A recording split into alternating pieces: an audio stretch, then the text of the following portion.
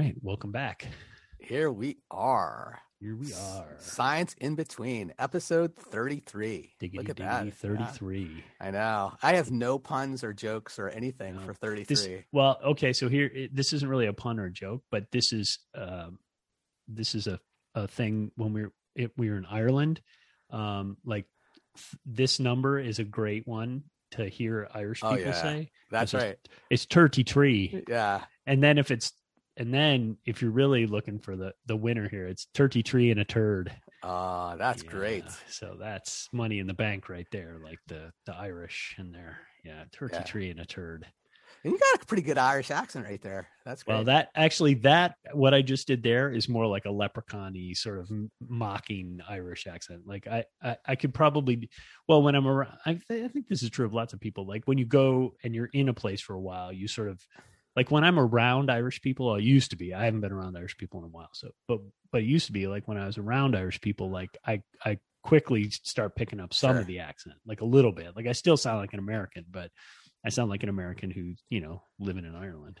It's like when I go back home, back to Pittsburgh, I start. Oh, I thought you meant Italy. No, not back to Italy. When I go back to Pittsburgh, I pick up all of the slang, and I have to kind of go through a cleansing period when I come back. Have a high colonic to get rid of your language. Purge all of it out of my my lexicon, right? It's like purge it. Yeah, like a little computer, you have a little button on the side where you just like purge. Right.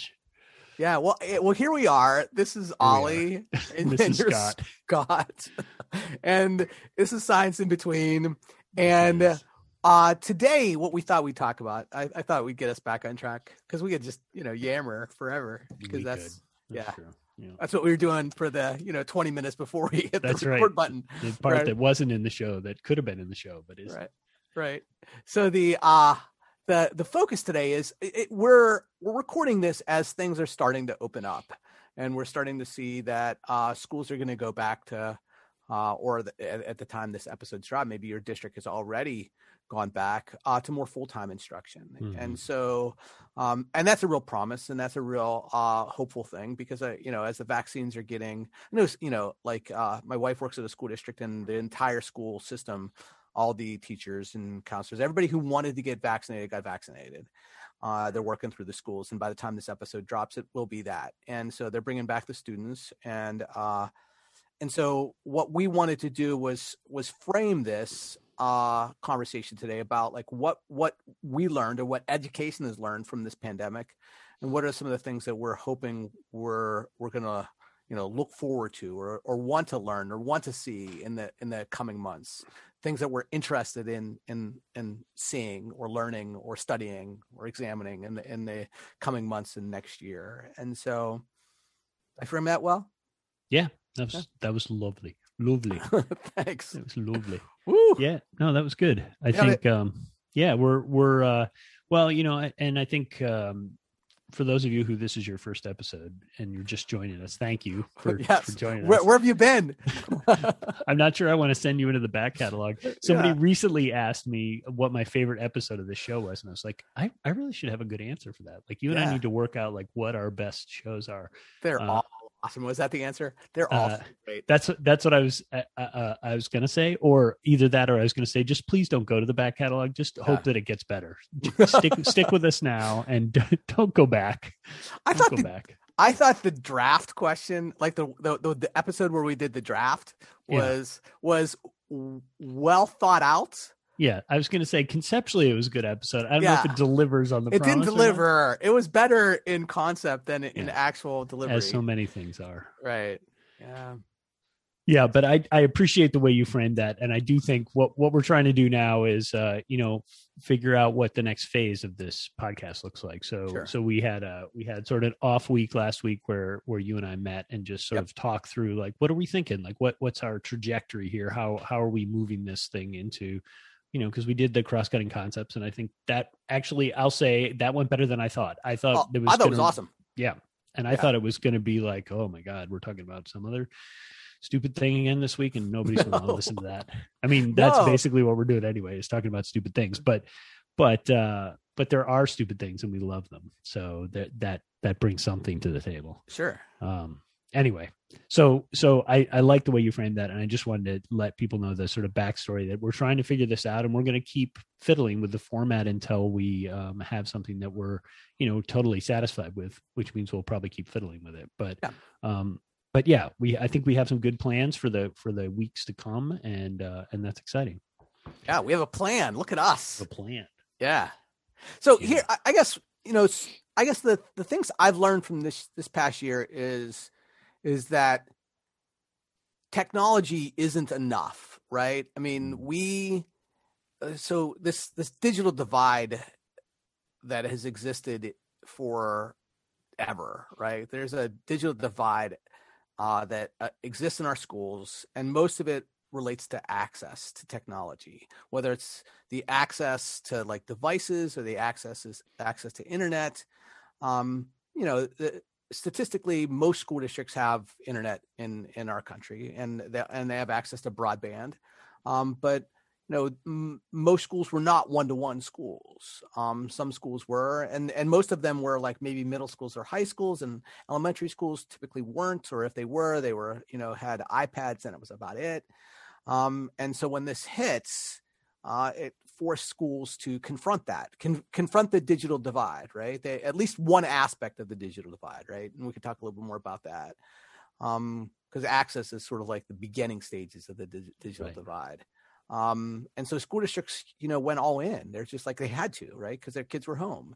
And what we learned was that technology wasn't enough. And those of us who have a little bit, more knowledge about the digital divide recognize that, because it's, access is just one stage of it. The second stage of the digital divide is like how we use technology and what we're using technology for. And we find that there's a huge divide in terms of what, urban schools are using and poorer schools are using technology for, and then other schools are using the technology for. And so there's a great expanse in how different districts, based on racial lines, based on socioeconomic lines, based on so many areas, that there's a divide and a disparity in how they use technology. And so what I think that this did was force us to confront that. It forced us to confront those disparities in really clear ways, right? And I don't think we solved it, right? I think it's safe to say we did not solve it. No, and buying devices didn't solve it. All it did was helped some of it, but it didn't solve any of it. Well, and one of the things that it exposed, I think, even more so. So I think I agree with you, and sort of, and yes, anding that, the other piece that it really exposed in terms of access was ability to connect to the internet. So so one-to-one, when everybody's coming to school, okay, it feels like that's real fair, but now those kids are going home, or being in home all the time. And so what we saw is crazy solutions to the fact that we have huge disparities in terms of internet access. So people like the school districts who put a Wi-Fi hotspot in a bus and had it go park in a parking lot, or we're buying those little Wi-Fi hotspots for individual kids or whatever, or parents driving to the school and parking in the parking lot so their kid can get out driving to McDonald's, right? Or driving, yeah. So I think that whole access to the internet, and that happened, you think oh, well, in the city that'll be easy because everybody's very dense. Turns out not. And then rural places, it's really hard because people are spread out all over the place. And it's well, okay, so what do we do about that?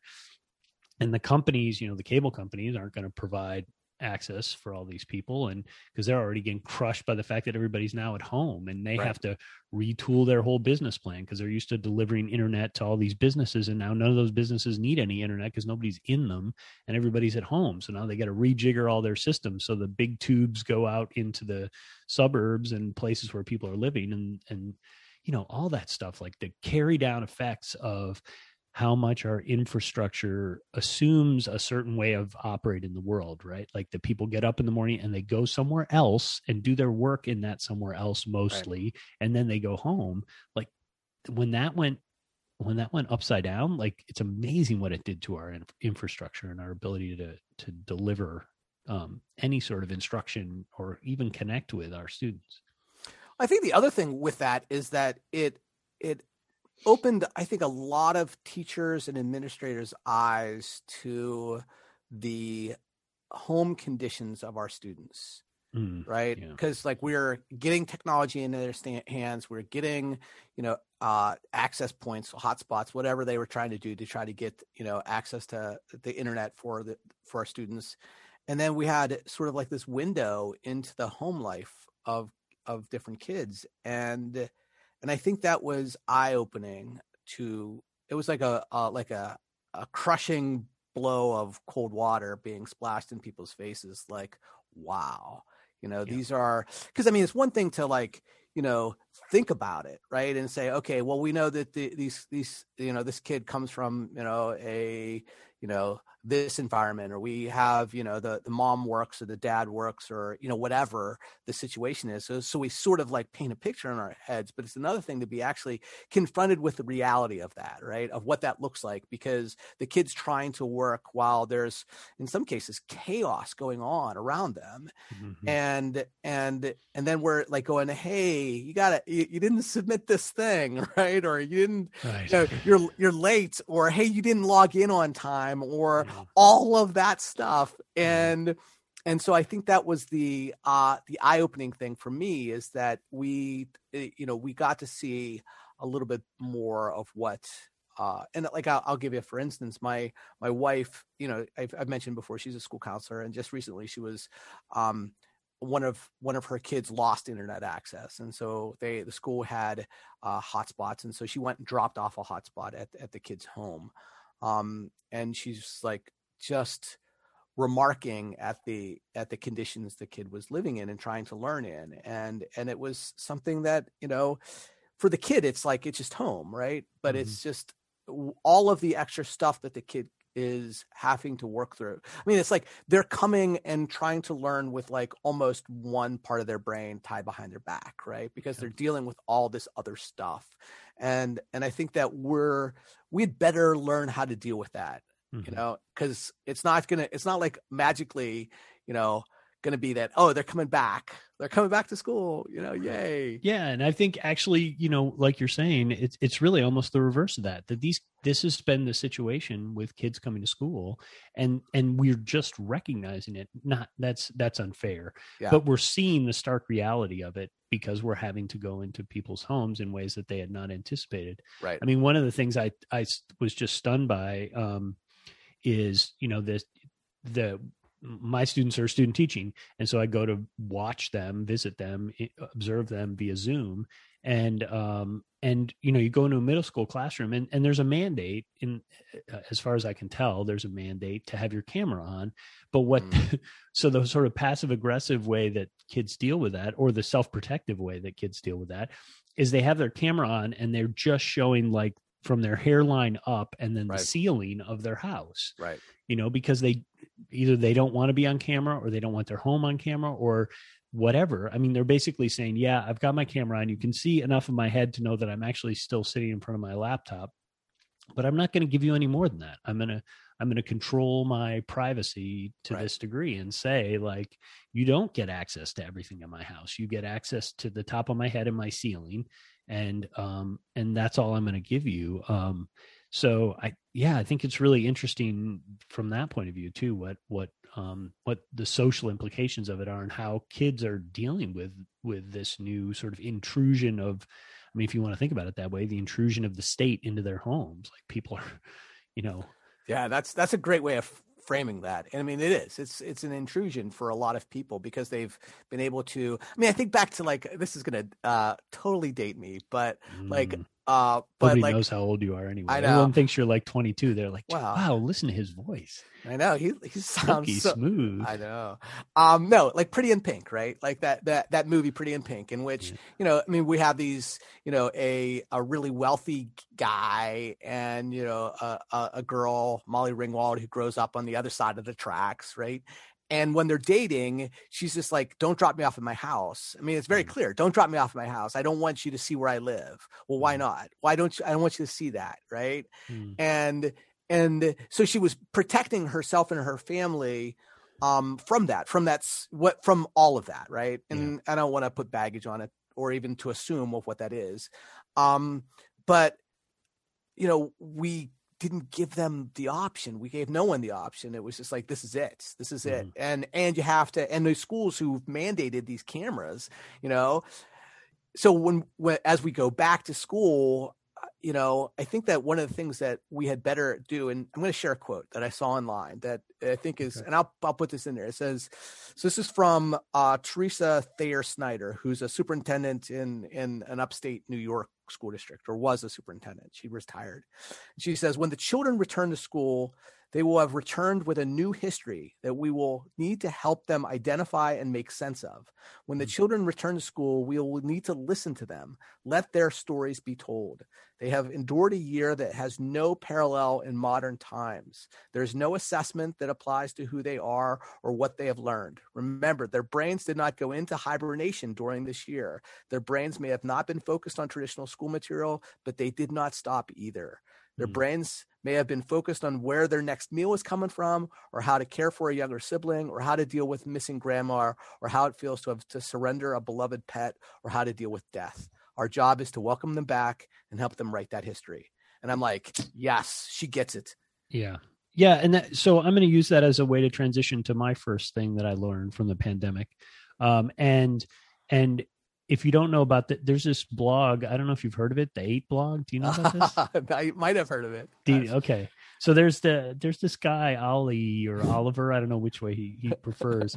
Ollie Drayon, who writes this pretty good blog that's been going for like 10 years now. How long's it been going? It's like that. Yeah, sure. Yeah. So let's say 10 years to conservatively.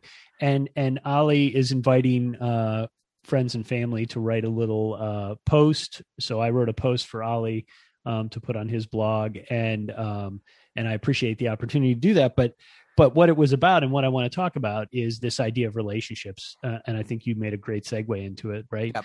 Like understanding that teaching is a relational activity, and that we are, if I feel like people should learn nothing else from this pandemic, it's that is the highest priority. Sure. Like the idea that teaching is about the communication of knowledge from one person to another. Like, I feel like that's been dead for 50 years and it's just still walking around like a zombie. But the pandemic, I think, has to put into real perspective, like, the nature of what it means to teach, and that teaching is about relationships with other human beings. And if we lose track of that, we're in deep trouble.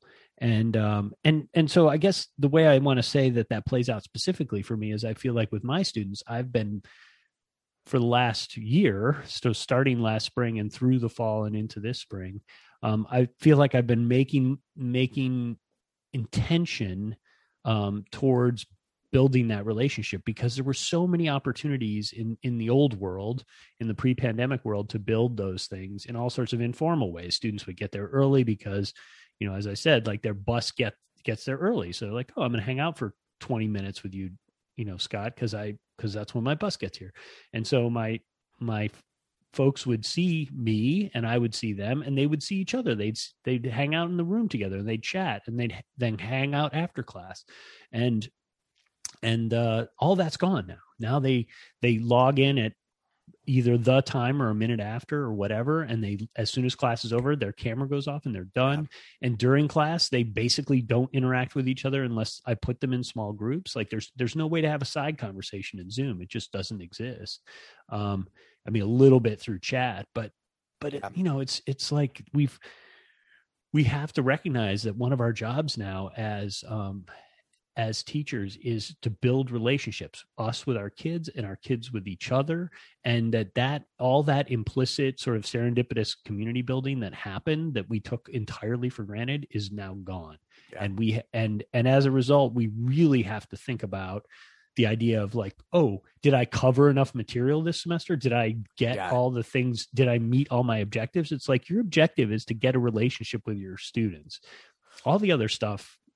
Well, and that's the thing that's the thing I think, that as we're coming back, as schools are coming back, if teachers and administrators don't make an intentional effort to foster relationship building, if they just assume, okay, we're back, let's do the death march to the end of the year, right? With fun sauce. With fun sauce, right? Going back a ways for there. But if we do that and we're like, okay, this is our time to catch up in the curriculum, then they've learned nothing from this year, right? If that's what they're like going, okay, we have 9 weeks left. Let's try to get through as much content as we can. Let's get people back on grade level. Let's get them back. And I think that they'll have missed so much. They didn't get it. No. And that's the thing I worry the most about, is that what they're going to try to do is to say, okay, we have got to catch up, right? Yeah. Catch up. Right. Yeah. And instead of heal, or instead of like catch up content wise versus catch up like, hey, right, like I've catch missed up with you. your friends. Yeah. Right. It's like, how do we catch up? Because I think that one is way more important than the other. There you go. That's a nice one. The wrong kind of catch up, right? Right. Like we want the right kind of catch up. We do want to come back and say, like, how are you, man? Like, I didn't.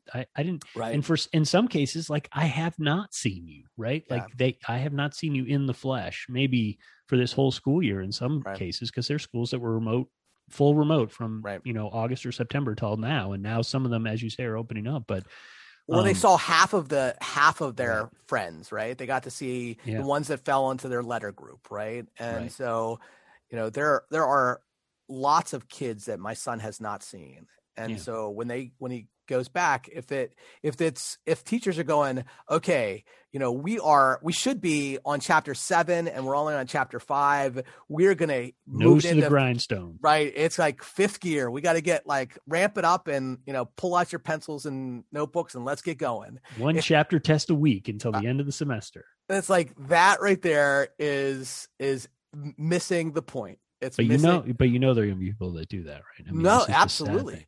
And there's going to be administrators who are going to say that, right? They're going to demand it. Right. Absolutely. And I think that's my second point, I guess, is maybe just, framed just a little differently, is all of the affective dimensions, how critical they are. Right. And I think that the relational stuff is, a subset of that, or maybe the affective stuff is a subset of the relational. I mean, we could, discuss debate that Venn diagram. Yeah. And I don't know if it's really important, but I think they both, get at the same thing, is that, our emotions, we can't learn without feeling safe, without feeling, important, without feeling connected. We can't, these are something that's bred into us in our DNA. These are the things that make us, human. Right. And that social aspect, the social element, is critical to who we are as humans. It's what makes humanity work. And for us to miss that point in schools, I think is going to be a real misstep. Yeah. No, and I do hope that there is a recognition of this, and that people are humane about it, right? I mean, I know one of the things that happened in the spring when we sort of pivoted quickly to remote in most places is, well, at least at the university, I think this happened to some degree in K-12 schools, though I don't think it was as extreme, is that faculty actually increased the workload. They're like, okay, well, you're going to be home all the time now with all this free time because of the pandemic, so we're going to double all the workload, so now we can do even more than we thought. It'll be awesome. And I remember our students were broken. They came in and they're like, you guys are the only ones who have actually scaled back assignments and are listening to the fact that we are all hurting here and need less. And all our other faculty are just dialing it up. You need more. This is a great opportunity for us to cover more content. And I think I hope I got a sense that the fall wasn't quite as bad, but I think the fall was still, we're going to have the same expectations as usual. And by expectations, again, we're talking about content expectations. Mm-hmm. We're going to cover the same amount of material, even though we're in this new environment. So this, and maybe this is a larger point for us that we're learning spaces people, and we've been talking about this recently too, but the idea that all learning spaces should have the same expectations. Like that seems Right. bananas to me, right? Like but then we switch modes and we just say, oh yeah, well, we're switching modes, but everything else stays the same. It's like, well, that's crazy. Like we would not, that doesn't make any sense. Right. Like, so I think that's a really interesting idea of, to what degree are we recognizing that, and again, this is my hobby horse. I recognize it, but it's a function of treating teaching as a transactional activity. Yeah, because if you do it, that's what it comes back to. If you treat it as a transaction, then it doesn't matter whether you're sitting in the classroom together, whether you're over Zoom, or whether you're typing in a message board, because all it is communicating information from one person to another. And it's basically one direction. Yeah. Not the amazing boy band, but just that it only goes in one direction. So yeah, I think that's this. It's another one of those pernicious side effects of the transactional view of teaching, which is that, okay, it doesn't matter. Like, yeah, you're all virtual. Yeah, all that serendipitous interaction with each other and community building is gone, but you'll be fine. Just keep cranking away at those widgets and get that content covered. Yeah, I think that was the thing that in the fall and in the last spring, when I was, in this role on campus as, professional developer last spring, I was just like trying to get people to say, hey, look, pull it back a little bit. And I had friends who, colleagues who were just recording like hours long videos and just be like, okay, well, this is what I would do in my class. I would have done this 3-hour lecture. I'm going to do this 3-hour lecture. I'm like, hold on, you're creating something that like no one is going to watch, well, I'm going to assign it. So of course they're going to watch it. I'm like, no, they're not. Yeah. Mm-hmm. You've just wasted 3 hours, Yeah. And it does.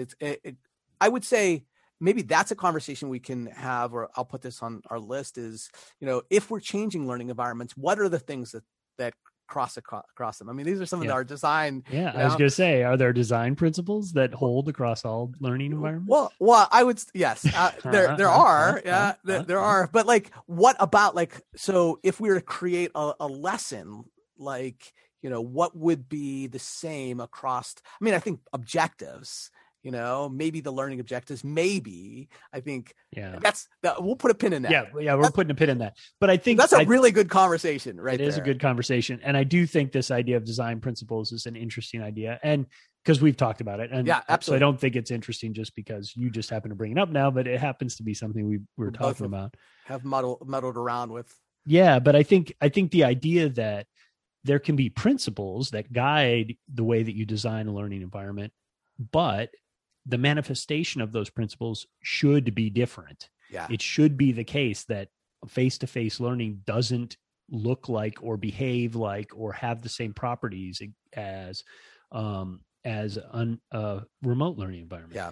Right. And therefore, but there are things that are core values, our design principles, whatever you want to call them, that should be baked in and should be identifiable across those environments. So I think we might want to talk about that. Right. And I think that what happens is that, and this is, as someone who works in the ed tech community, this is a criticism from an insider, not as an outsider, but I think we get caught up in terminology so much, right? The terminology, is it high flex? Is it flex? Is it polysynchronous? Is it teach it? There's one that simultaneously teaching. There's like a phrase that folks were using for that simultaneous. I don't know. It's okay. We don't need to hear them all. Right, but that's what they do, is that they throw all this terminology, and that to me is missing the point. That's missing the point completely. Yeah, I agree. All right, so. Do you have another one? Because the second phase of this was, what are we interested in, right? What are we interested in seeing or learning or studying or examining? Or carrying forward or whatever, right? Right. One of the ones that I think I've learned a lot more about, and I want to keep, that I think I did a little bit, but I'm before all the pandemic, but now I'm really thinking seriously about how I can incorporate it more self-consciously into the way that I think about teaching, which is this idea of like shared digital objects. So a lot of what I ended up doing in the way that I pivoted my instruction was I still had students in small groups. I still had them working together on things. But what we used to do was sit them around a table and they'd work on a whiteboard and together, and then put it on the wall, stick it. Yeah. And then you put it up and share it. And so I realized, obviously that can't happen now. So we went to more shared digital objects and things like Jamboards or just even Google Slides or whatever to let students like build things together and share them.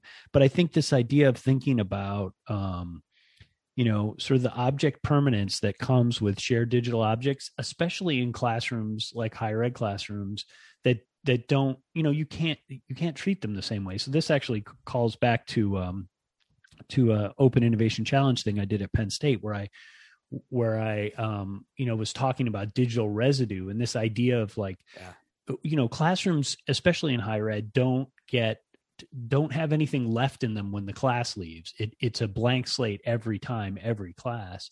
And so this idea of how do you build a sense of ongoing intellectual work of a particular kind that's linked to a particular class in a room? Well, I'm increasingly, I've been pushed towards this idea of shared digital objects, because those digital objects can live in all sorts of places. They don't have to be in the classroom, but you can access them easily in the classroom, and you can put them up on the projector and you can do stuff. So I think that's one of the things I feel like, I'm really going to think about carrying forward into next fall, is this idea of shared digital objects. Yeah, that's great. That I think that what's cool about that is that, one, it ties to one of our design principles. Yeah, there you go. That one of them was learning leaves a trail. That when you learn, there's something to throw out the reification of learning, right? That it's but I think what's cool about that is that there's the affordances of those digital objects, I think, give us some real cool opportunities that we've learned that, because I think we've, in a classroom environment, I gravitate to those pencil, markers, big, because I think there's an access point, but they also have limited utility beyond that, right? It's like when the class is done, we throw all the stuff in the garbage can.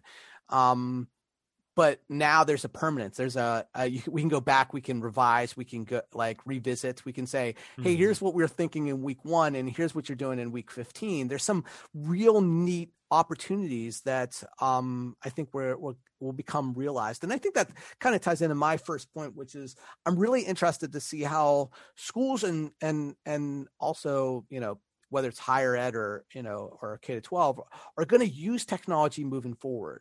Like, are we just going to go back, especially in K-12 environments, when they have access to more technology than they ever did before, right? And they have more, not just like the actual devices, but also all of the software and all of the, things, the applications that they purchased.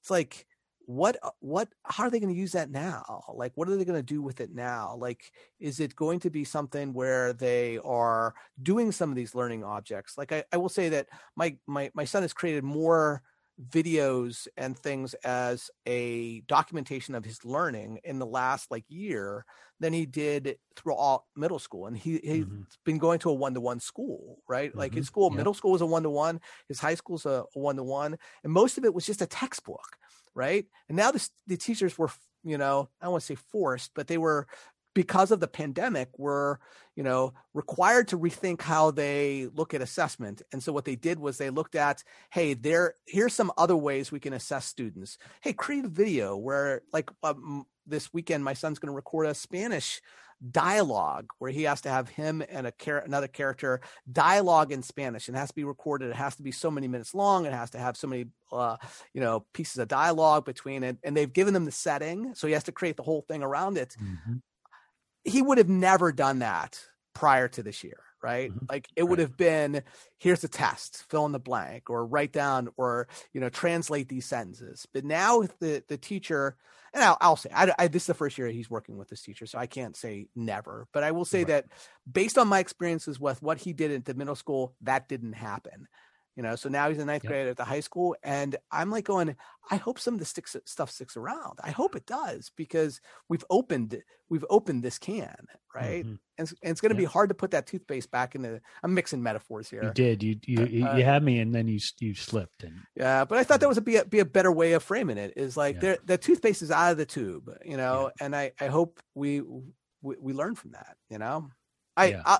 I'm going to jump to my second one, because I think that it is going to move us in a new direction. I think it comes back to that catch-up thing, is that I'm really interested in see what happens with assessment at the big scale, right? Because I think there's two ways, and I don't know. I'm gonna predict that it's going to be the one versus the other, because there's one thing where I go, okay, our schools didn't crumble because we canceled assessments last year. Like, we canceled the SATs, we canceled the ACTs, we canceled lots of, I'm not using that from a cancel thing, but we just couldn't do them. Like, there was, some AP testing that happened, there were some SATs that happened online, but for the most part, there was widespread mass assessments, took a break. We put a pause on it. Right. Yeah.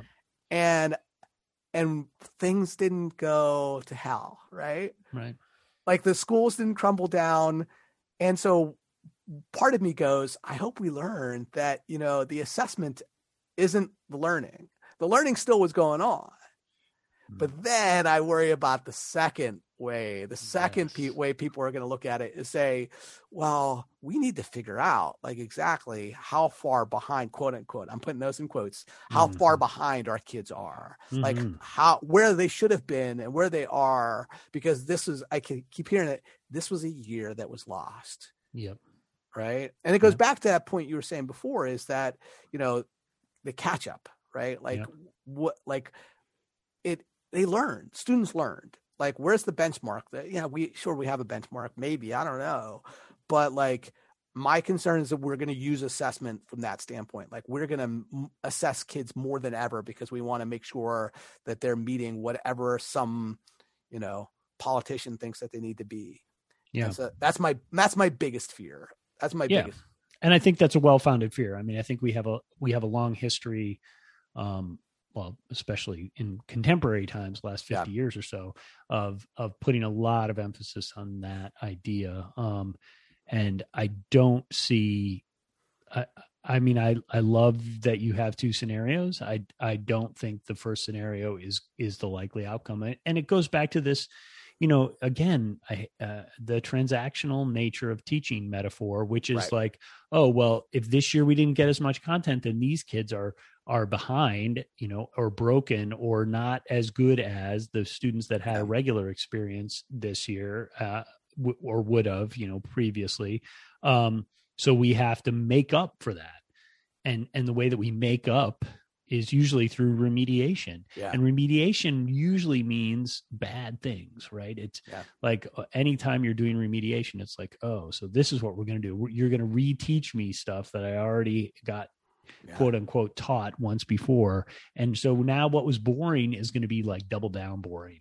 And I'm really going to want to gouge my eyes out with a spoon, because all you're doing is talking at me about stuff that I literally have heard before and tried to forget. And now you're making me remember them just because it's a thing that you want to do.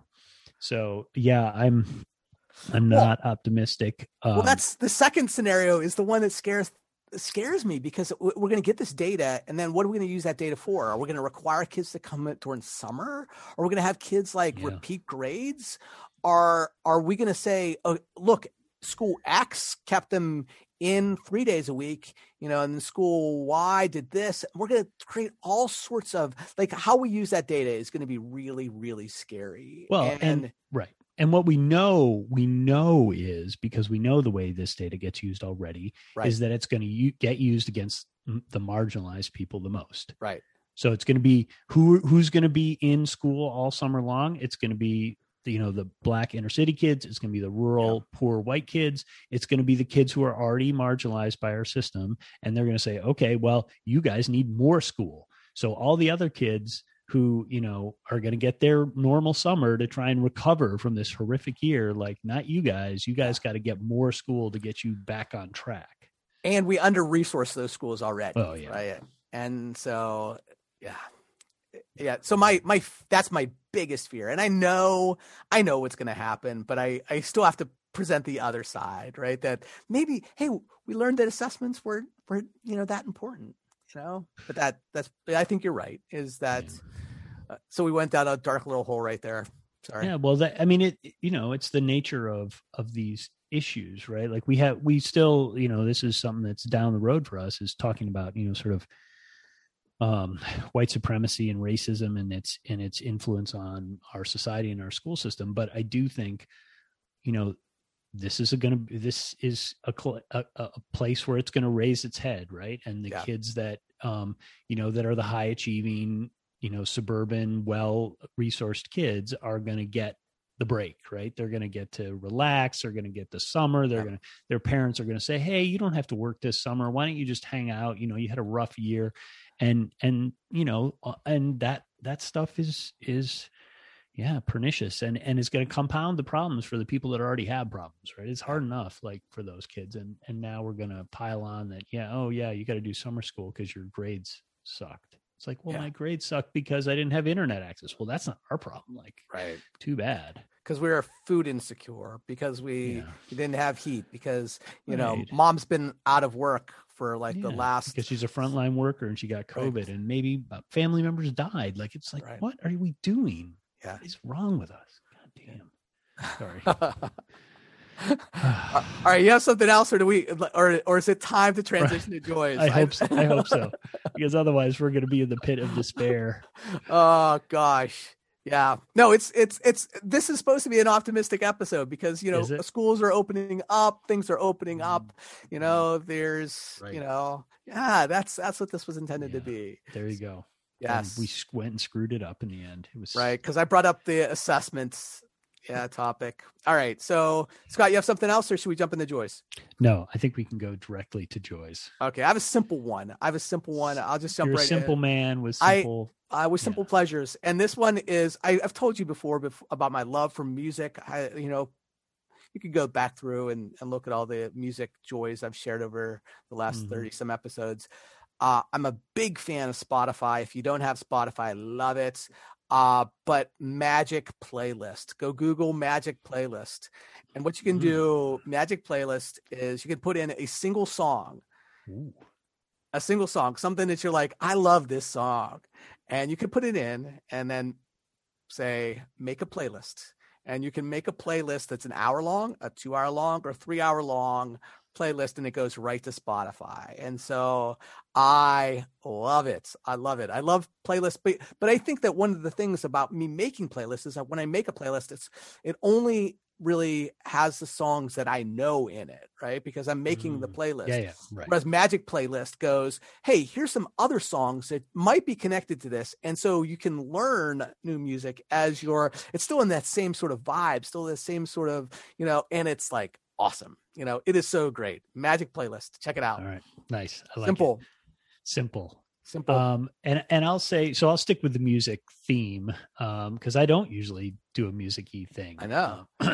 So this is just this sort of is a rabbit hole. I'll be clear. So this past Sunday in the New York Times, they have this special episode where they talk about like important music for the last year, and they name a bunch of artists, and so Christine and I, my wife, we're reading, we're reading through this, and there's this thing about these two young people, Dami and JD Beck.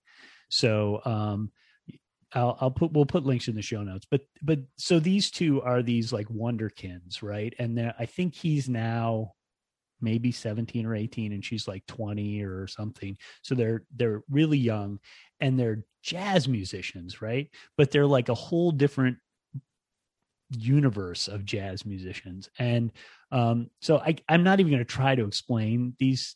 Sure. I'll put the article, the New York Times article, in the show notes, and some of their I've got one entire live show that's like from LA that's like an hour and something, but they have a bunch of shorter clips, especially ones that they've done for like rep and music or instrument companies, but like it was it was like a magical experience for me. And I'm not That's a cool. jazz person. I just want to be perfectly clear. Like, I don't understand anything about jazz. I mean, I listen to jazz occasionally, but I would not say I'm like an aficionado, and I can appreciate, like, I can't even tell when they're like, one of the things that they play, these two, is John Coltrane's Giant Steps, which is classic. And I've heard it Sure. a million times. Like, that's one of the few like white guy who listens to jazz albums that I had, was John Coltrane and Giant Steps. And when I hear them play it, I can't even recognize it. Right. But the jazz people are like, oh my God, look at what they're doing with this. Yeah,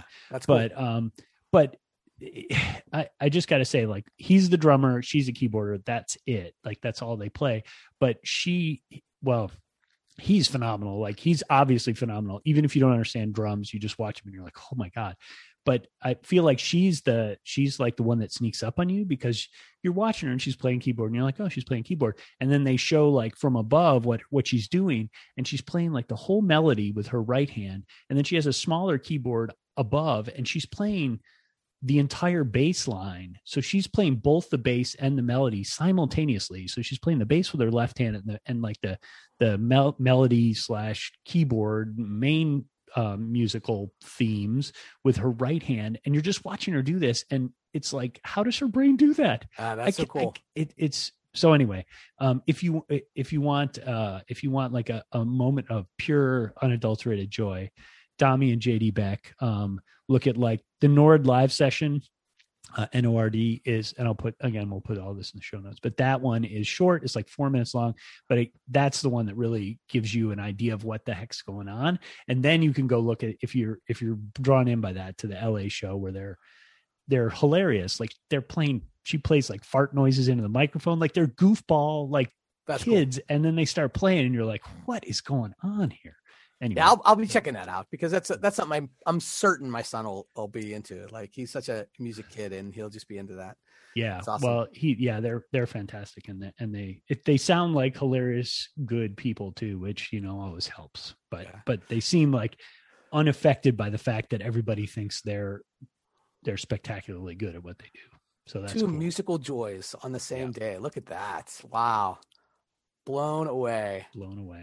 That's Firing awesome. on all cylinders. So that we turned it around. We did. We went dark and we came back out. That's why we have this segment of the show, right? Right. Because no matter what happens, we end with a joy. We end with joy. Yeah. And that's a good way to, maybe that's what we should rename the podcast end with joy. No. Yeah. All right. Because I'm just going to let you stew on that for a minute and think about why that would be a bad name for a podcast. I'll think about that later. Yeah. Later. Off microphone. You can think about why that might be a bad name for this podcast. Yes, I think so. Yeah, I'm just gonna hey, we're just gonna pretend you didn't say that. That's episode 33. Yeah. We're gonna cut that out of the episode. No, we're gonna leave it in. I mean, we leave it. If it's in the show, it's in the show. It's in the show. It's in the show. All right. God. I know. All right. Hey, well, this is Ollie. And this is Scott. And this has been Science in Between. See you next time. See you next time. In between. In between.